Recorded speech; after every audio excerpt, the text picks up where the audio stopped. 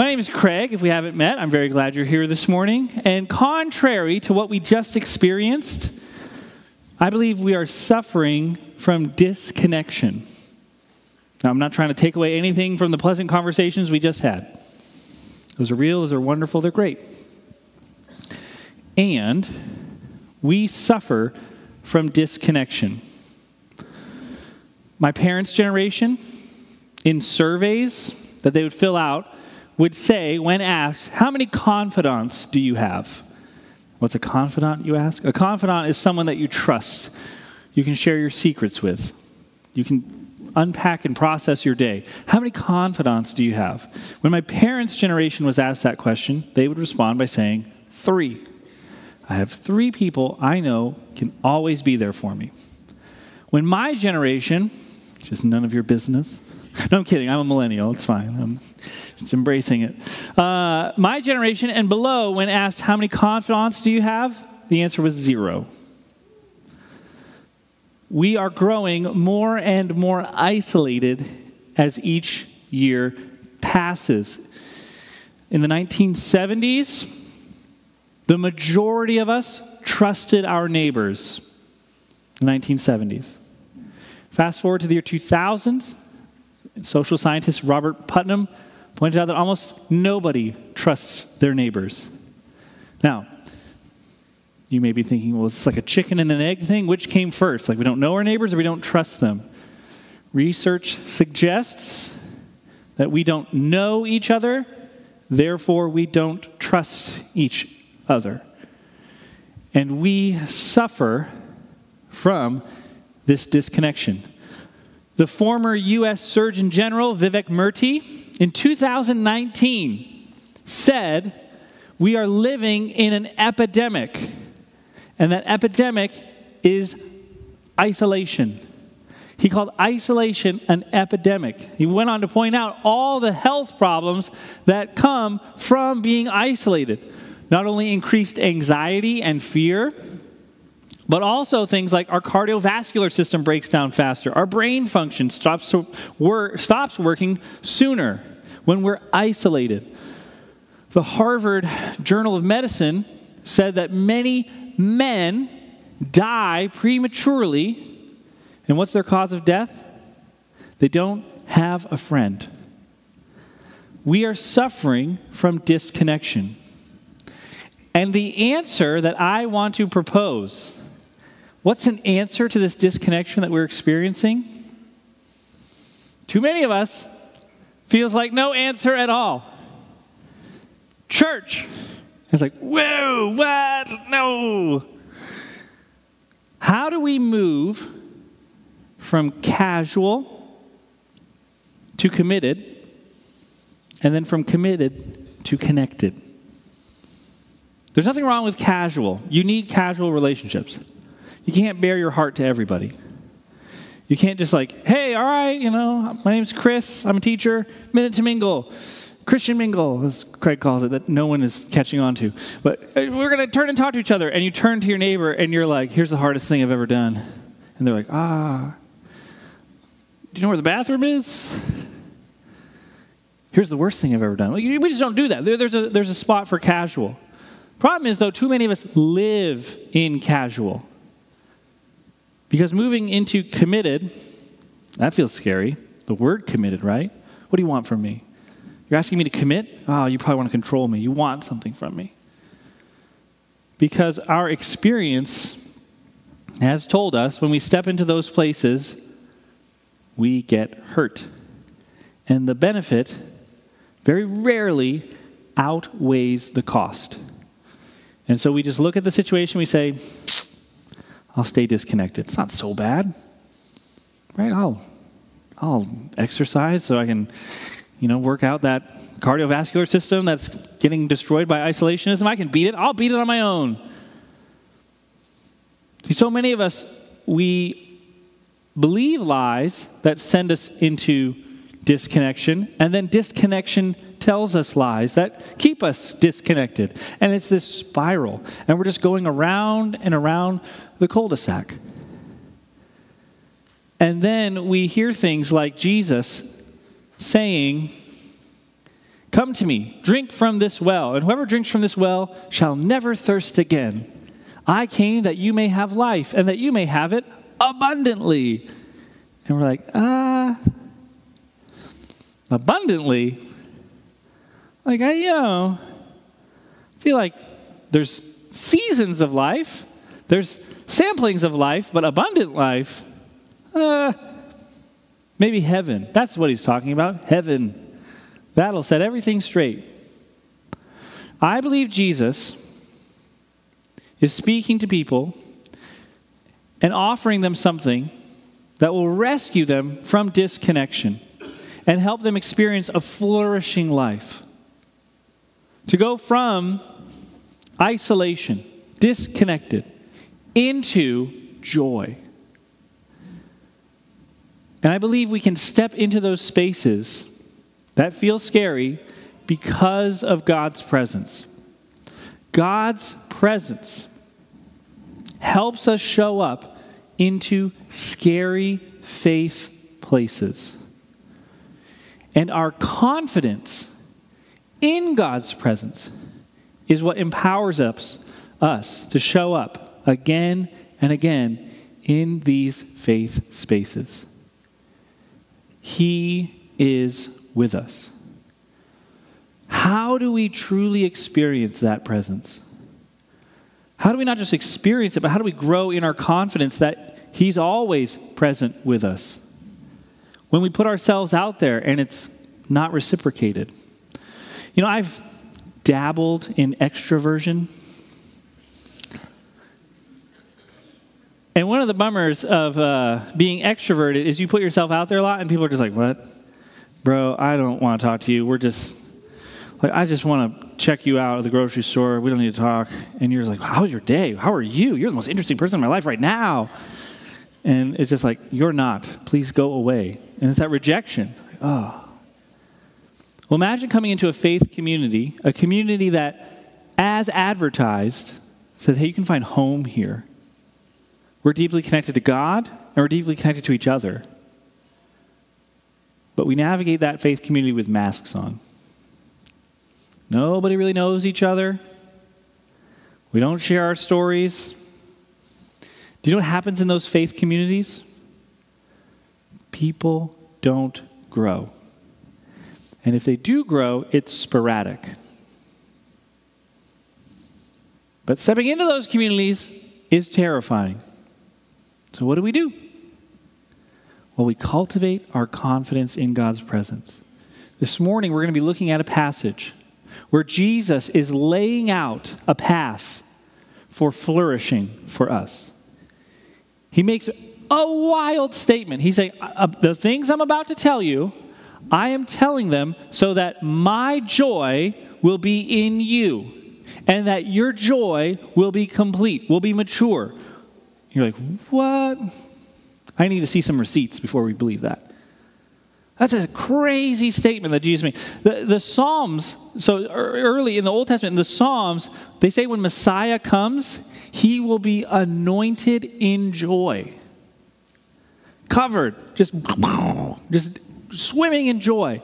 And Jesus is saying, what I'm about to tell you, I'm telling you so that you might have my joy. We're like, what? And what's his recipe for doing this? How do we do that? He says, give your lives to each other. Self-sacrifice. Lay down your life for each other. Love one another. And that's the path toward experiencing joy. We need help getting there. That feels like getting erased. That feels like losing ourselves. That feels like all our hopes, desires, dreams, our personalities, gone. How do we get to that spot? There's only one thing I believe that can get us there. Confidence in his presence. So Jesus is going to help us build confidence that God is with us. He really is Emmanuel, God with us. Even in scary faith places, even in a disconnected culture, he's with us. We can grow confident. We've got to push back on some lies, though. So, if you have a Bible, We are in John chapter 15, pushing back on some of these lies that disconnection tells us. John chapter 15, we're going to be reading verses 11 to 17. How can we experience that flourishing? How can we grow confident of God's presence? But we've got to talk about these lies that we tell ourselves because of disconnection. So John chapter 15, starting in verse 11. Here we go. I have told you this is Jesus talking, so that my joy may be in you, and that your joy may be complete. My command is this: love each other as I have loved you. Greater love has no one than this, to lay down one's life for one's friends. You're my friends if you do what I command. I no longer call you servants, because a servant does not know his master's business. Instead, I have called you friends. For everything that I learned from my Father, I have made known to you. You did not choose me, but I chose you and appointed you so that you might go and bear fruit, fruit that will last, so that whatever you ask in my name, the Father will give you. This is my command: love each other. Let's ask for his help to do that. Father, we don't have to look far to see disconnection. Many of us have experienced it. We've tried to put ourselves out there and we felt rejected. Many of us have just received messages that we don't belong, and we feel isolated, and that isolation stunts our growth. But God, if we're gonna get reconnected, if we're going to experience this flourishing life you've promised, God, we need confidence. We need confidence that you really are with us. God, help us push back the lies that we believe, and help us to see Emmanuel on the other side. In Jesus' name, amen. What we just read were some of his parting words to his disciples. This is the night he dies. Judas has already left. Jesus is waiting to get arrested. He's coming. It's over. And so he leaves parting instructions. This is not the time for small talk. Jesus isn't like, oh my goodness, are you so excited for season 3 of the morning show? Oh, it's going to be great. Can you believe the new cast? He's not just like saying ridiculous things. He's intentional. He's drawing their attention like, hey guys, I'm about to leave. It's going to get crazy in a few minutes. Here's something really important. What does he say? Look with me at verse 12. My command is this: love each other as I have loved you. And just in case you missed it, verse 17, this is my command: love each other. This is some of his last words to his disciples before his crucifixion. And it's really intentional. What is he saying? He's saying, give your life away to relationships. Love one another. We use the word love for way too many things. It's almost become meaningless. To where you can hear people say things like, well, I love my church. Doesn't mean I have to like it. I get what you're saying. It makes no sense, though. That's just not in Jesus' vocabulary. He's not saying, now, love each other. You don't have to like each other. You just got to love each other. Like, what does that even mean? I don't know what that would look like. Jesus is saying this. What does it look like to love each other? Verse 13, greater love has no one than this, to lay down one's life for one's friends. So many of us were told what it means to grow as a Christian, and we were told what it means to grow from the perspective of disconnection. You can grow without anybody. You don't need other people to grow. You just need a Bible, a notebook, and a CD player. And that's all you need to grow. And a camera. You got to put on Instagram too. That's not true. Jesus, as he's trying to help his disciples move toward this flourishing life, he said, I'm telling you this so that you may have my joy. What am I telling you? Give your life away to each other. love one another. That pushes back on our isolated American experience. We like to think, it's just me and Jesus. And that's lie number one, that needing others undermines my personal time with Jesus. If we're going to really experience that flourishing life, we've got to push back on these lies. We've got to tell ourselves the lies that disconnection tells us. And I don't need other people to grow. And if you're telling me I do, are you saying I don't have meaningful experiences with Jesus on my own? Because I definitely do. I definitely do. I've had meaningful worship experiences. I'm not talking to people. I'm just here alone in my chair. You know, I've been driving to work and I've sensed God's presence. I've been in nature and I'm like, whoa, God is so big. I am so small. Amazing. I don't mean to undermine any of those experiences. They're real, true, good. My prayer is that you have more of them. But the path Jesus lays out for maturity is one where we grow in interdependence. He says it twice, just in case we missed it. This is my instruction. I'm leaving you soon. Here are really important instructions. Love each other like I loved you. So much of what happens in the church that goes under the guise of love really is self-protection from disconnected people. We see people stepping out of line, not behaving as they ought to, and we just feel like we just got to rush in and correct them. We do that, I don't think because we're moving toward those people and self-sacrificing. We do that because, I don't know what to do with that. That's scary. So we remain disconnected. But if we really are going to follow Jesus, what he says, loving one another, we have to admit we cannot grow on our own. We have privatized faith.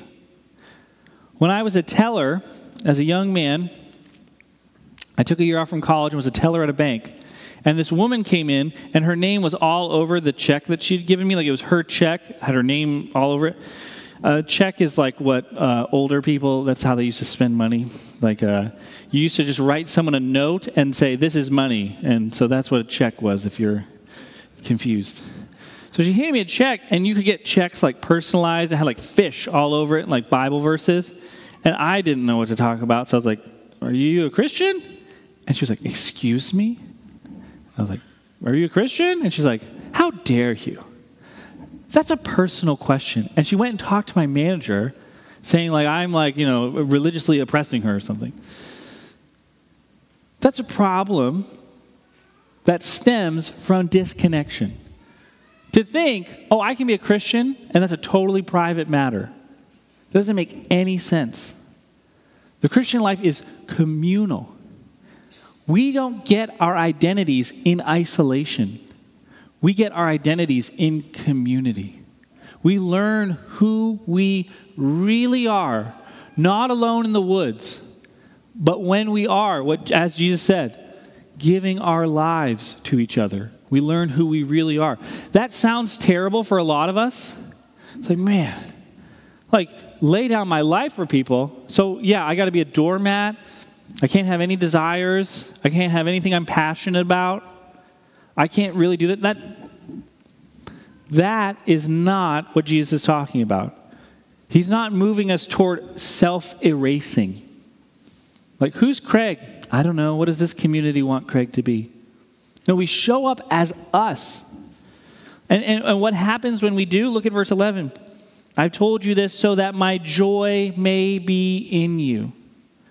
See, we come from a scarcity mindset when it comes to this. Well, if I really give myself to a community, I'm toast, I'm gone, it's over. That's not Jesus' perspective. That's a scarcity mindset. And it's very easy to develop a scarcity mindset. Like, I almost am tempted to say, it's not your fault if you have a scarcity mindset. Everywhere we look, it's scarcity, scarcity. I mean, economics is built on scarcity. If you live in the western part of the United States, like, you see signs everywhere. It's like, the Colorado River is drying up. Don't wash your hands. It's like, we see scarcity everywhere. It's not Jesus' perspective. Look at what he said.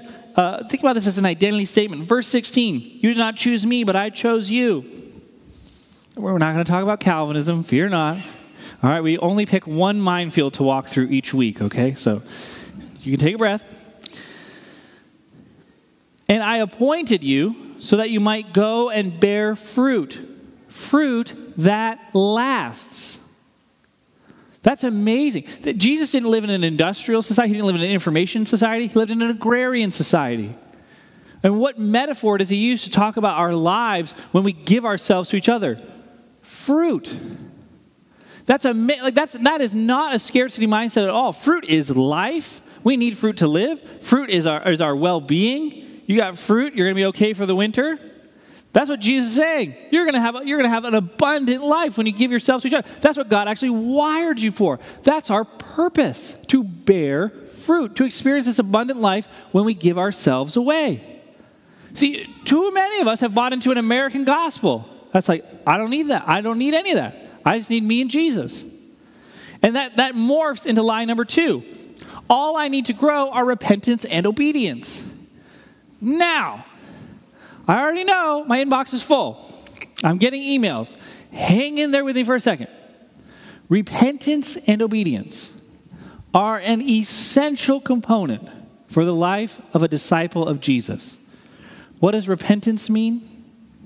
It does not mean we beat ourselves up when we mess up.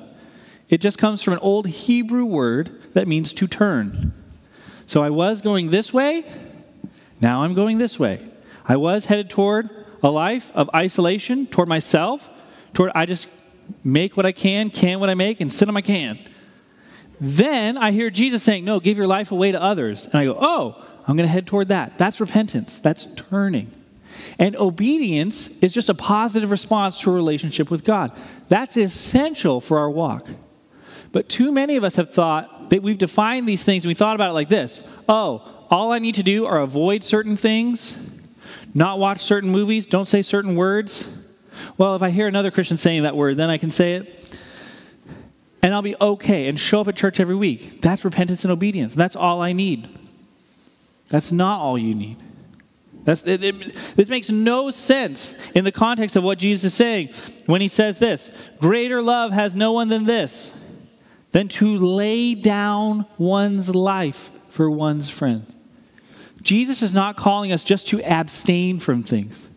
He's calling us to proactively chase after relationships, to lay down our lives, which is why we need to talk about lie number 3, which lie number 3 is very important. So many times when some of us get stuck off of one side of the road, like, oh, we crash in a ditch, we then get up and we go, I know how I'll never do that again. I'll crash in the opposite ditch.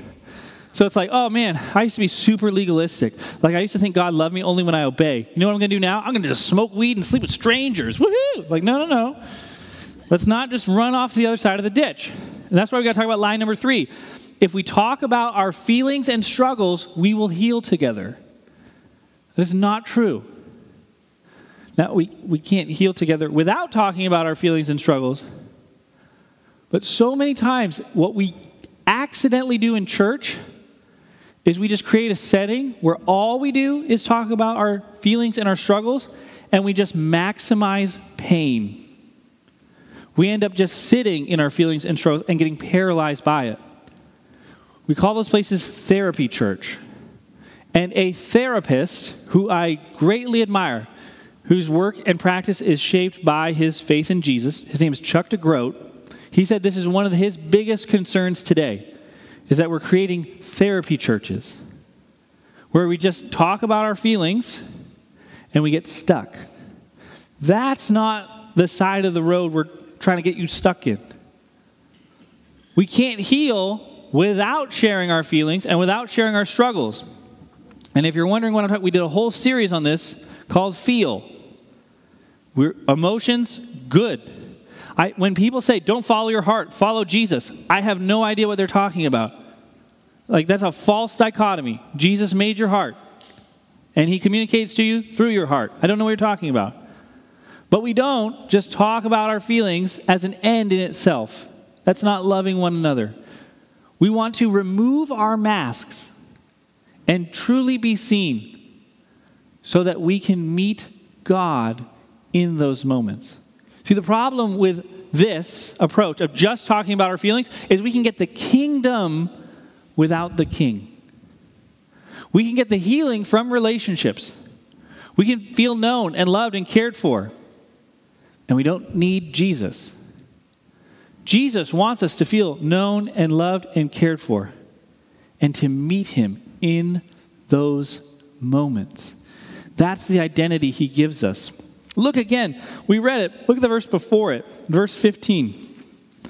I no longer call you servants, because a servant does not know his master's business. Instead, I have called you friends. For everything I learned from my Father, I have made known to you.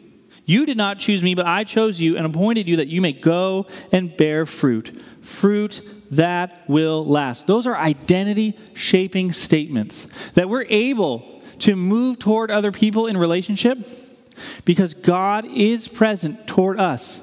What is God? How does he see us? What does he think about us? Look again at verse 15. I no longer call you servants, but friends. A servant is someone who's been conquered. A friend is someone who's been won over. A servant has been dominated. Boom, I'm more powerful. I'm in charge. You got to serve me. Some of you were like, I thought that's what friendship was. Friends, though, there's the love and connection is what holds friendships together. And that's what Jesus is saying. That's why we love each other. Several years ago, I had the privilege of going into the secret part of the Disney studio. I have a friend, he's a storyboard artist, and he said to me one day, his name is Jeremy, he said, do you want to see the secret part of Disney studio? I don't even care about Disney, but I was like, definitely, heck yes. So I signed the scariest NDA ever. Disney's non-disclosure agreement, you can't say anything you saw. There's an iPad, it has Mickey Mouse dancing on the top of it, oh, and then it says things like, if you tell anybody anything you saw, we'll take all your money and burn it in front of you. If you tell anybody anything you saw, we'll kill you.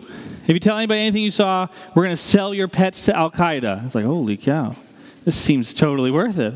So I sign it. And then Mickey literally ha-ha! And then you're in. I just feel like a part of my soul left my body. Man, the stuff I saw, I think I can probably say some of it. We're not going to say it. But I saw really cool stuff. Just for all you 90s kids out there, you remember in those commercials where they're like, you better buy this movie before it goes in the vault. Remember those? Yeah, there's a vault. I've been in the vault. It's a real thing. Oh, it's so cool. I don't want to die. There were several moments. My friend Jeremy was also very extroverted. He's walking around talking to all these animators and a few celebrities. I don't know. John C. Reilly was there, and he's talking, and then I just kind of poked my head into places and wandered around. One of the things that happened when I did that was people would stand up and look, who is this person? What are they doing here? And every time that happened, I would just go, I'm with him. And they go, oh, okay. I'm somewhere I don't deserve to be. I'm somewhere I don't have the credentials to be. I'm with him, and now it's okay. Friends, what does Jesus say about us? He says this, you're not slaves. You're friends of God. And this is his house. This ain't the house Craig built. Right? This is Jesus' house. And you know the boss. You're friends with the boss. You may not have been connected and had status anywhere else. But now you're friends with someone who really matters. And who says, oh yeah, I'm with them. They're with me. So when we put ourselves out there, when we take risks, when we're vulnerable and it's met with confusion, when we show up at a connection group, and we're like, oh, I thought we're all here to share our story. Here's my story. And people are like, oh, can't wait till you don't come back. You're like, oh man, you can have confidence. What's your identity? A friend of God. Not every character in the Bible gets called God's friend. You know whose status you just entered into? People like Moses. He's a friend of God. David, friend of God. You. Friend of God. I'm with him. And that starts to build confidence in his presence. Too many of us, though, live in the real world. Like, yeah, okay, I'm God's friend. That's woohoo, cool. But I've been to church, Craig, and the stuff you're describing, I have not experienced. Fruit that lasts. Like, I thought like fruit inherently didn't last. Like it rots on the counter, right? Any other Aldi's shoppers out there? You get it home and it's expired? Jesus promises something that is unlike anything we've experienced, but I don't think that means it's not true. 90% of us cannot get excited about things we've not experienced. We're actually skeptical. We're like, okay, fruit that lasts. For a lot of us, our Christian story went something like this. We didn't know Jesus. We were living maybe in secrets. Like we were just like, nobody really knows me. I have this life over here. We meet Jesus, and then all of a sudden, it's like we're experiencing fruit. And it's like rocket fuel, and we're on fire. And we're just like, holy cow, I'm talking to strangers at coffee shops. They're like, oh, hey, can I take your order? Do you know Jesus? And they're like, does he work here? You're like, no, he saved me from sin. Can I tell you about that? And you're like, whoa, and get out of here, freak. And you don't even care. You're like, woohoo, like this is great. And you're going to every Bible study at church ever, and you're growing like crazy. And then you settle down, you hit 30, and you just kind of, I guess the spiritual life, you start strong, and then you mature into boring. Jesus is saying, no, you actually can experience that rocket fuel. You can experience growth and presence throughout your Christian life. That's what he says. Look at it again. It says this. I chose you and appointed you and set you up and picked you so that this would happen, so that you might go and bear fruit that will last. That's our purpose. We were designed and created to be a life-giving outpost of the kingdom of God. The reason we're not experiencing that, I don't think, is because there's anything wrong with us. I think a lot of us were given a faulty direction plan for what it means to grow. We were wrongly told, I can grow on my own. It's just me and my Bible and Jesus. We were going to get that on a t-shirt, actually, when I first got here. Somebody said this to me, and I sort of have permission to say this. I said, oh, hey, we should get together sometime. And then this person said, I would love to get to know you, but I'm too busy reading my Bible. And I was like, wow, that is going to be a t-shirt around here. Like, I'd like to get to know you, but I'm too busy reading my Bible. That Bible says things like you will experience the abundant life if you give yourself to others. But the problem is, we're like, no, that feels weird. Are you sure? I think I'm going to experience abundant life if I figure it out on my own first. See, we have a hard time getting excited about this because we can't yet imagine what it looks like. And so we stay in casual. And we're like, I'm not headed over to committed. Because I know what committed looks like. You get committed.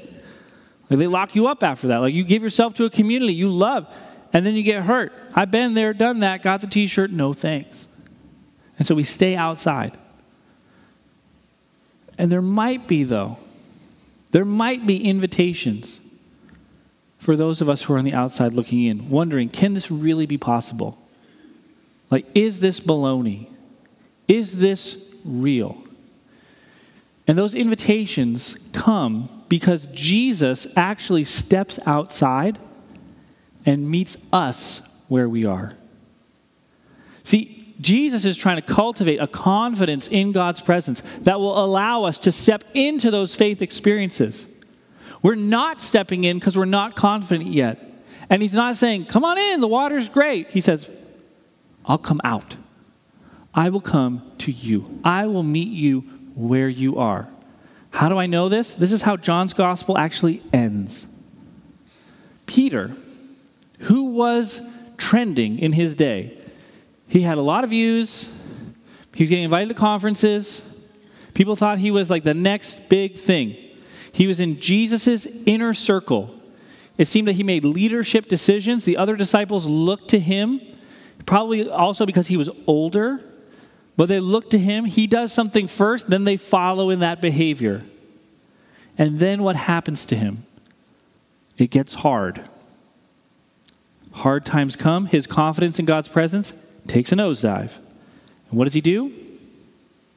He denies Jesus 3 times. 3 times. Jesus dies, Jesus is raised, and then Jesus goes looking for Peter. And I believe that even failure can't keep us from God's presence. I believe that Jesus moves toward Peter to emphasize it is presence that will get you back in the game, not willpower. It is presence that's moving towards you, nothing else. He meets a discouraged Peter on the beach, and this is what he says. When they finished eating, who's they? The disciples. Peter was hiding out at church.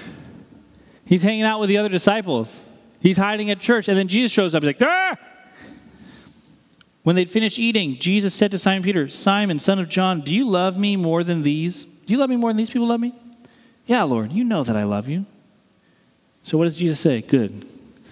Go to the wilderness and just read a lot and come back. Feed my lambs. Invest in others' well-being. Again, Jesus said, Simon, son of John, do you love me? And he answered, yes, Lord, you know that I love you. Then Jesus said, don't just take care of them. Don't just make sure they're fed. Provide. Take care of my sheep. Be a gentle protector. And the 3rd time he said to him, Simon, son of John, do you love me? Now Peter was hurt because Jesus asked the 3rd time, do you love me? And he said, Lord, you know all things. You know I love you. And Jesus said, invest, give your life away to each other. Feed my sheep. Now, this passage has always been a riddle to me. I've always been like, what? There's something going on in Greek that many New Testament commentators have pointed out and just go, that's weird. I think I finally figured out what it is. There's 2 words in Greek for love. One is agapao, which it means like make an attachment to, connect your life to, give yourself away to. The other is where we get the word for this terrible place on the East Coast that the sun never shines and they boo Santa Claus. Phileo. Philadelphia. And that means like friend, like love each other like a friend. Jesus starts by saying, have you made an attachment to me? A lot of Philadelphia fans in here. Jesus says, have you made an attachment to me? It's a terrible place. Have you never been there? I'm a little worried. We're not like, yeah. Okay, you'll get there. It's not nice. Have you made an attachment to me? Have you given yourself away to me? He says, look, we're friends. We're friends. He says, no, but have you given yourself away to me? And Peter goes, no, we're friends. And then Jesus switches. He goes, are we friends? And Peter gets really frustrated. What's Jesus asking? He says this, are you going to give your life up?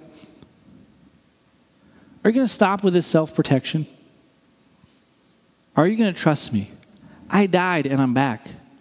Are we friends? Why? Jesus said this, greater love has no one than this, than to lay down his life for his friends. What did he just do? He laid down his life for his friends. And how do we respond? We do the same. We lay down our life for each other. Now I know saying that can make some of you very worried. Oh my gosh, am I going to die? All right, I'm ready to die. Cool your jets, all right? Hang on. I'm not worried about you dying. That's easy. Anybody can muster up like missionary zeal for like a day. I'm more worried about you living to 80. Are you going to be able to continuously lay down your life for each other? Or is it going to get hard and you're out? Is this going to be a lifestyle for you?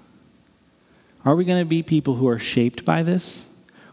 Or are we going to be people who are like, it's too hard. I'm out. So there's some invitations, I think, that come from this passage. What could it look like in this season if we all as a church community gave ourselves to each other? What would it look like to really belong to something like that? How do we actually go from casual to committed and from committed to connected? Many of us, we're going to focus on moving from casual to committed. What is a commitment that God might be inviting you to? What might he be inviting you to commit to? Around here, we emphasize health. We talk about health a lot.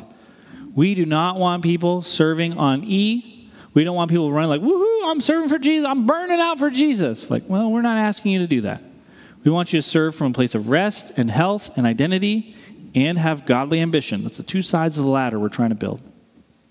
I think we've really emphasized health because we're afraid to call people to commitment, though. Like, man, if we call people to get in the game, we got to have skin in the game. Man, we all, like, if we're really going to do this, it's going to take everybody really showing up.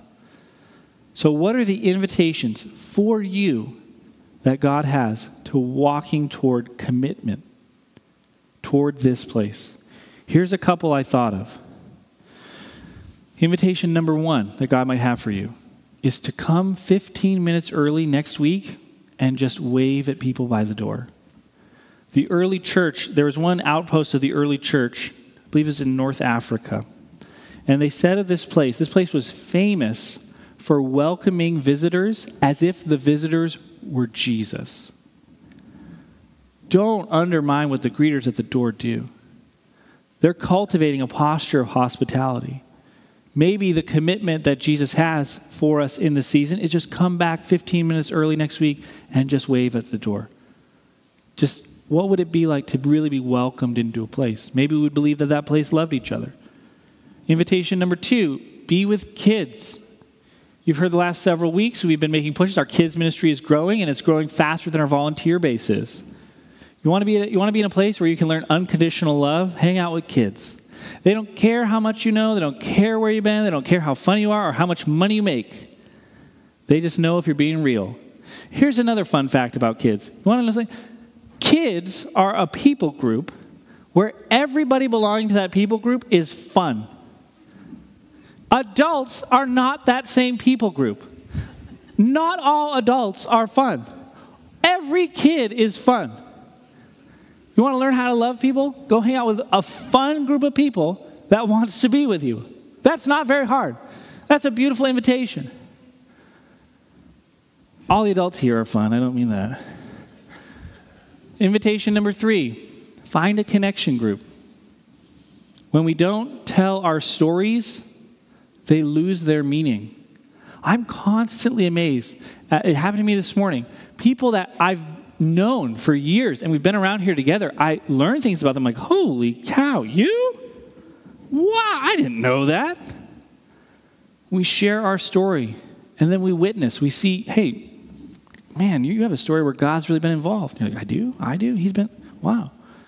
Find a connection group. Bless the city. We got to break this out of these 4 walls. We're not learning to love just for us. We believe Columbia, Missouri is disconnected and needs to be connected back to God and to each other. So bless the city. We have this thing we do called Loaves and Fishes. It's a way you can just rub shoulders with people outside these 4 walls who may be very far from God. Bless the city. And lastly, the new invitation, Compass Classrooms. We have 2 classes right now where the emphasis is like reading Scripture and knowing your story. It's just this cycle that we think creates growth. Read Scripture, know thyself. But if we do that together, woo, that is rocket fuel for your walk with Jesus. God's presence can empower growth. And if you're hesitant, like, whoa, I'm not ready to go there yet, I'm saying, don't even worry about it. He'll come to you. I'm firmly committed to this idea. God comes where he's wanted. God comes where he's wanted. So one of the new rhythms that we're trying to build in together after launch Sunday last week, we're just trying. We're not committing to it ever, forever, and ever, amen. We're going to try to do communion every week together. Because we believe God comes where he's wanted, and his presence empowers connection, and we believe he's present in a special way in communion that he's not in other areas. Just like in the Old Testament, the burning bush, God is present everywhere, but wow, he's super present here. Take off your shoes. God's present everywhere, but his presence is deep at this meal we call communion. So just a moment, we're going to remember how we received his presence. That a friend laid down his life for us. So we're going to remember that together, and we're going to experience God's presence together. Around here, we say if you believe in Jesus, you are welcome to take communion. We're happy you're taking communion. If you don't believe in Jesus yet, we ask that you just watch this process. What's going on here? But if you've placed your faith in Jesus, this is for you. This is a time when friends gather. In just a moment, I'm going to pray, but before I do, there are 4 tables around the sanctuary. When I say amen, you can just get up from your seat, grab both bread and a cup, and bring it back to your seat. There's gluten-free options at every table. We don't want that to be an obstacle. And just make sure we've ran into this a couple times, just try to spread out evenly so that, like that's the hot table, everything's gone.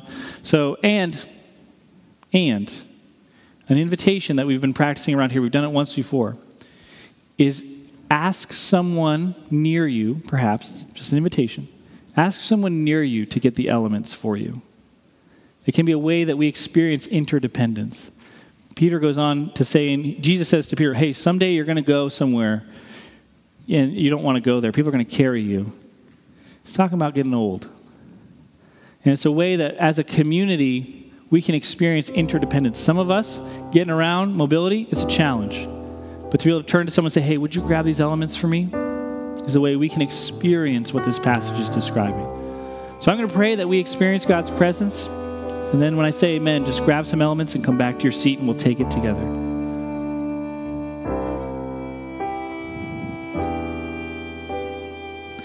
God, my prayer is that this would not be rote. This would not just be a ritual, but we'd be showing up present right now. Ready to receive, expectant, confident that your presence awaits us. God, we know you come where you're wanted, and we confess you are wanted in this place. God, I pray your presence would overwhelm us, and your presence would heal us. I ask these things in Jesus' name. Amen. This podcast is part of the ministry of Compass Church in Columbia, Missouri. For more information, please check out compasscfc.com.